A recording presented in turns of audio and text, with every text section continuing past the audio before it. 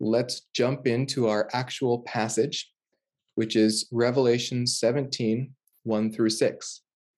We're going to look at one phrase at a time, not every phrase, but just those phrases that tend to trip people up. I checked a bunch of different commentaries and saw where people disagree, and we're going to handle those disagreements. We're going to start with a pretty easy one. Revelation 17, 1 through 2. Then one of the seven angels who had the seven bowls came and spoke with me, saying, "Come here, I will show you the judgment of the great harlot who sits on many waters, with whom the kings of the earth committed acts of immorality, and those who dwell on the earth were made drunk with the wine of her immorality." All right, thank you. So obviously when we get to this passage, it has a bit of a different feel to it than any of the passages from chapters 14 to 16. It feels a bit more to us like chapter 12 and chapter 13 did, primarily because we don't immediately understand this imagery that's happening. We do recognize this angel. It says one of the seven angels who had the seven bowls came and spoke with me. We saw this angel back in chapter 15, and he was one of our main characters then from 15 to 16. These seven angels released their bowls of wrath on the earth. Now, when those wrath or the plagues came down, those were very literal plagues. We have no reason to interpret these as anything but literal angels, literal bowls, and literal plagues. Just because we have up here in verse 15 another sign doesn't mean we symbolize these things. A sign, which we saw back in chapter 12, it says there was a sign, a woman in the sky, another sign, a serpent. Those things were symbolic, not because it says here a sign, but because they were given or that they were assigned meaning. A sign here in the Greek Simeon is simply a miracle or something that points to another thing. And here, this sign in heaven that John saw these seven angels lining up, this is pointing towards the judgment to come, the judgment by these angels. We don't have to find something in here to symbolize. The angels are literal angels. They are created beings by God, and they serve at his behest. And at this point, he assigns them the task of pouring out his judgment on the earth. And those plagues are literal judgments. So those seven angels, those are literal angels. As well, we've got these seven bowls, and for the same reason, we're going to say those seven bowls were literal, because we are not told anywhere in the text that they're anything but literal, and we don't have any reason to make them literal or figurative. So the seven bowls as well, those are literal bowls. Now we come to the Great Harlot. This one is probably where most people disagree in this passage, and this is where most of the fighting happens. So we're going to take a bit more time on this Great Harlot who sits on many waters. We're going to apply the same principle as we see John use throughout Revelation, where he states a symbol and then he gives us the intended meaning behind it. He starts right off the bat at the beginning of Revelation in what we might call his preface. And I think here he's intending to set the tone. He says, "As for the mystery of the seven stars, which you saw in my right hand, and the seven golden lampstands," those were symbols from earlier in this chapter. He says the seven stars are the angels of the seven churches, and the seven lampstands are the seven churches. Now, we don't have any reason to symbolize churches or symbolize angels here. They are literal reference, and their objects are these stars and lampstands. Those are the symbols.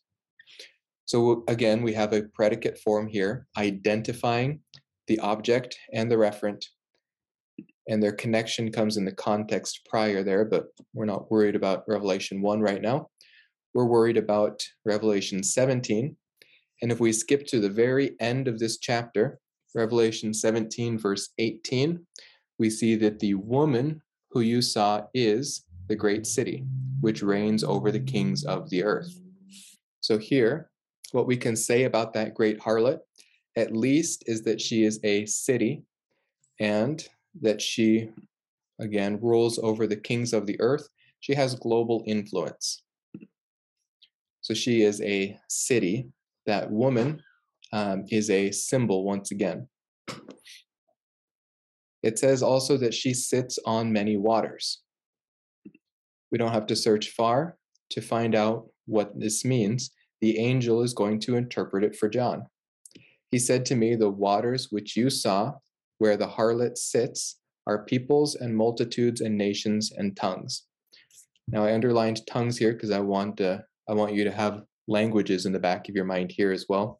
I'm trying to influence your interpretive process. So the waters which you saw, where the harlot sits, these are peoples, multitudes, nations, and tongues. This is not a symbol. This is the meaning of the symbol. If we want to understand more about these nations, tongues, multitudes, peoples, we have plenty of evidence from Revelation alone about what these mean. Whether it is a global or a localized people group. Here in Revelation 5:9, we see the worship in heaven says, "Worthy are you to take the book and to break its seals, for you were slain and purchased for God with your blood men from every tribe and tongue and people and nations." Now, this is a partitive, which means that it's not talking about the whole thing, but it's saying a collection out of these tribes and tongues and people and nations. So this, and then Revelation 7, "After these things I looked, and behold, a great multitude which no one could count, from every nation and all tribes and people and tongues, standing before the throne and before the Lamb, clothed in white robes, and palm branches were in their hands." Both of these passages talk about the salvation from Jesus Christ, the Lamb, and it extends the broadness to every region, people group, language group around the entire earth. And this shouldn't surprise us because the broadness of Christ's offer of salvation is to every single human being which has ever been born. 1 John 2:1-2 shows us just how far his blood can stretch. It says, "My little children, I am writing these things to you so that you may not sin. And if anyone sins, we have an advocate with the Father, Jesus Christ the righteous. He himself is the propitiation for our sins, and not for ours only, those who have already been saved, but for those of the whole world." This is the doctrine of unlimited atonement. We see that he does collect a people from every single group around the earth. It is not limited to just Israel. It is not limited to just Western people. Whoever calls on the name of the Lord Jesus Christ for salvation will be saved. And so we see that these people groups are a global influence that Christ has, a global or a salvation from the whole globe. That doesn't mean every person will be saved. Again, it is a partitive, people from all the people. Now in Revelation 10, it no longer is spoken of as a partitive. It's not a part of this whole, it is the whole in its entirety. And in Revelation 10, John is recommissioned, just like Jeremiah was recommissioned, just like Isaiah was recommissioned for a continued prophetic ministry here. And it says, "They said to me, you must prophesy again concerning many peoples and nations and tongues and kings." John goes on to prophesy about the fate of the whole world in the midpoint and on from the tribulation, including Israel here. In fact, the very next prophecies that he gives are specific to Israel. That's going to be important in a second. Revelation 11:9-10, "Those from the peoples and tribes and tongues and nations will look at their dead bodies," those two witnesses in the midpoint of the tribulation. "They'll look at those dead bodies for 3.5 days and will not permit their dead bodies to be laid in a tomb. And those who dwell on the earth will rejoice over them and celebrate.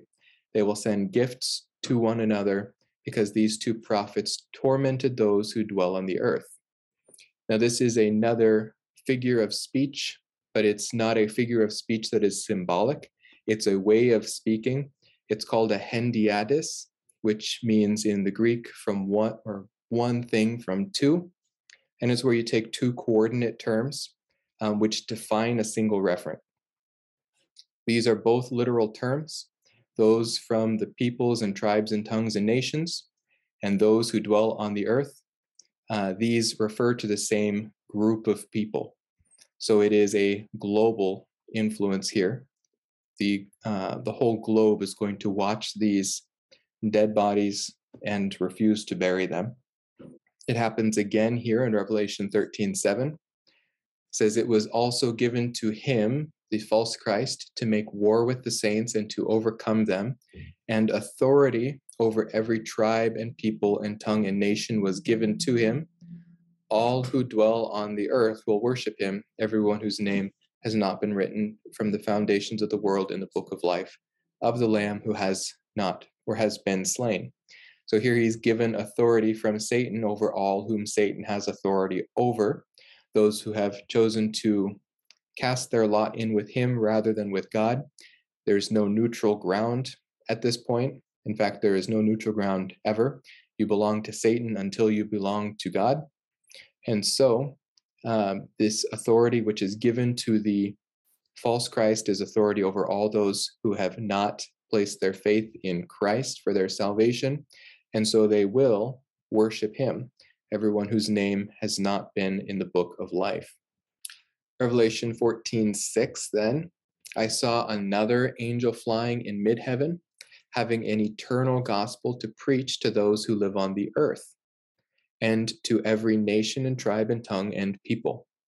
And he said with a loud voice, "Fear God and give him glory, because the hour of his judgment has come. Worship him who made the heavens and the earth and the sea and the springs of water." Now it's speaking of those who live on the earth and every nation and tongue or tribe and tongue and people. And the earth here is used in the same way as it is used for what God created. God created the whole earth, not just part of it. And it's those who live here on the whole earth, not just on part of it. And why that all is important is because some will say this is just the Gentile nations, or this is just Israel scattered throughout the world, who have learned to speak different tongues and different languages. That, or essentially saying that if a Jewish person is outside of the land of Israel and not living as a Jew, then they're under this influence. Or it's just the Gentile nations and not Israel. This is an untenable position. It's all the people on earth who are not written in the Lamb's Book of Life. John is called to prophesy over all these tongues and tribes and nations and people, and the very first nation he prophesies over is Israel.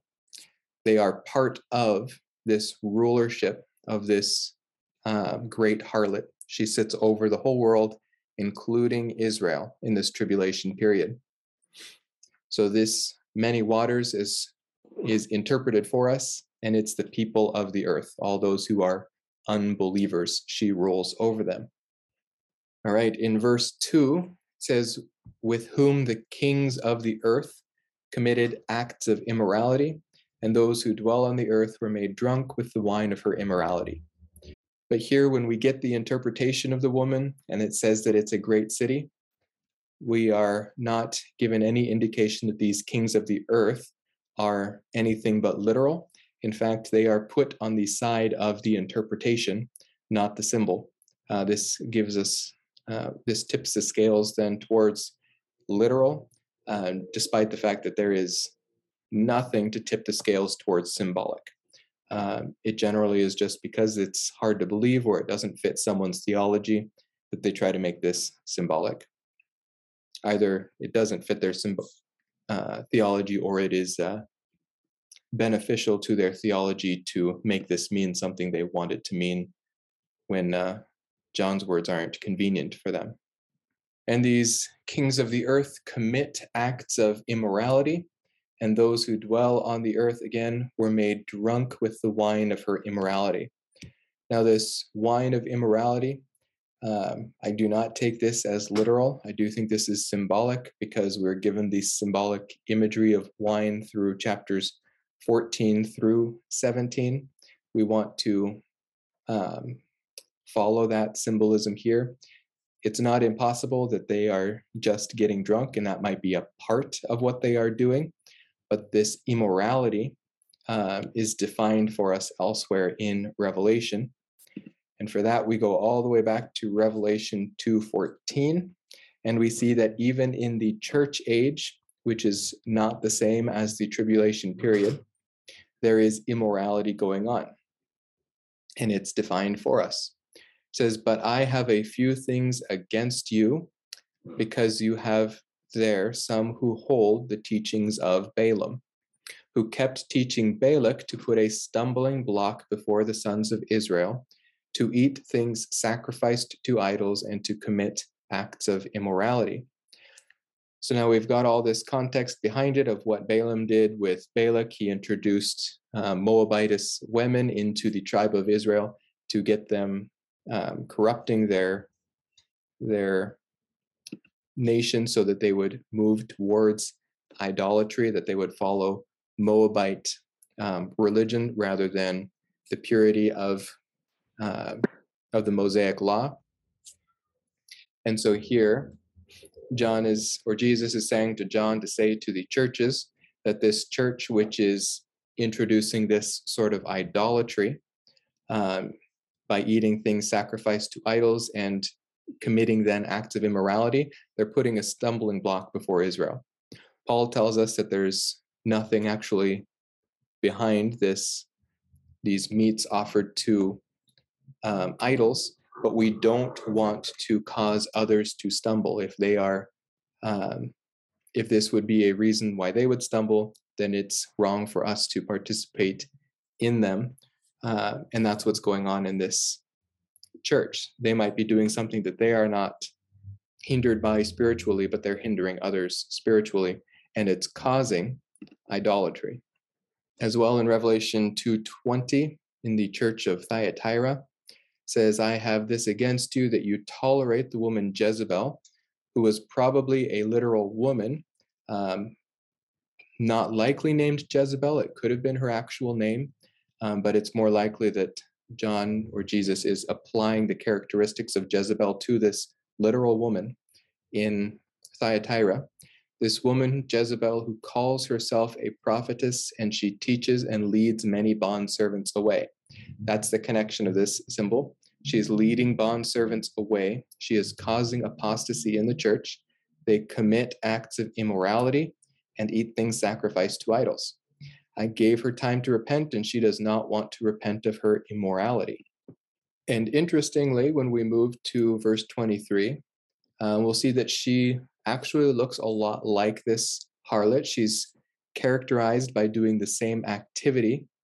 And she has children, it says. It says, "I will kill her children with pestilence, and all the churches will know that I am he who searches the minds and the hearts." These activities are taking place in that sphere, the minds and the hearts.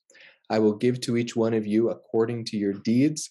But I say to you, the rest who are in Thyatira, who do not hold this teaching." Again, we go back to Balaam. It was the teaching of Balaam that was the issue. "Who do not hold to this teaching, who do not know the deep things of Satan, as they call them, I place no other burden on you." So we have kind of a rounded concept of what this is. This idolatry is teaching which goes against God's pure word, against God's teaching. And in these cases, dealing with these two churches, it is drawing believers away from God and into immoral acts of apostasy and idolatry. Revelation 9:20 through 21 is no longer in the context of churches, though. There are some interpretations of this harlot that she is either the apostate church, or she is apostate Israel or Jerusalem, that she is a city, represents Israel. Now, I think it's very easy to dismiss the idea that she is the church because she's a city and the church is not a city. Israel being centered around Jerusalem isn't able to be dismissed on that basis, but it is able to be at least not the only option when we see that this is not restricted, these immoralities are not restricted to only spiritual apostasy from God, but spiritual apostasy among those who have never belonged to God are as well considered immoral in their actions. So, to summarize all that, it doesn't mean you've walked away from God. These immoralities could mean that you were never practicing the religion of God. So in Revelation 9:20 through 21, we have the unbelievers who are obviously never believers because they are in this tribulation period. So the church is no longer present. Those who believed in God were taken away, and here those are left, are seen in Revelation 9:20 through 21. It says, the rest of mankind who were not killed by these plagues, those were the seal judgments. No, these were the trumpet judgments. They did not repent of the works of their hands so as to not worship demons and the idols of gold and of silver and of brass and of stone and of wood, which can neither see nor hear nor walk. Now, again, no reason to take these as anything but literal. The book of Revelation is not a book of symbols, but it is a book with symbols. So here, they're actually worshiping demons, they're worshiping idols. Even today, this occurs even among secularists who think they are not religious. They worship various demons. It says they did not repent of their murders, nor of their sorceries, nor of their immorality, nor of their thefts. So here, immoralities is part of their worship of demons, their idol worship, which is worship contrary to worshiping God.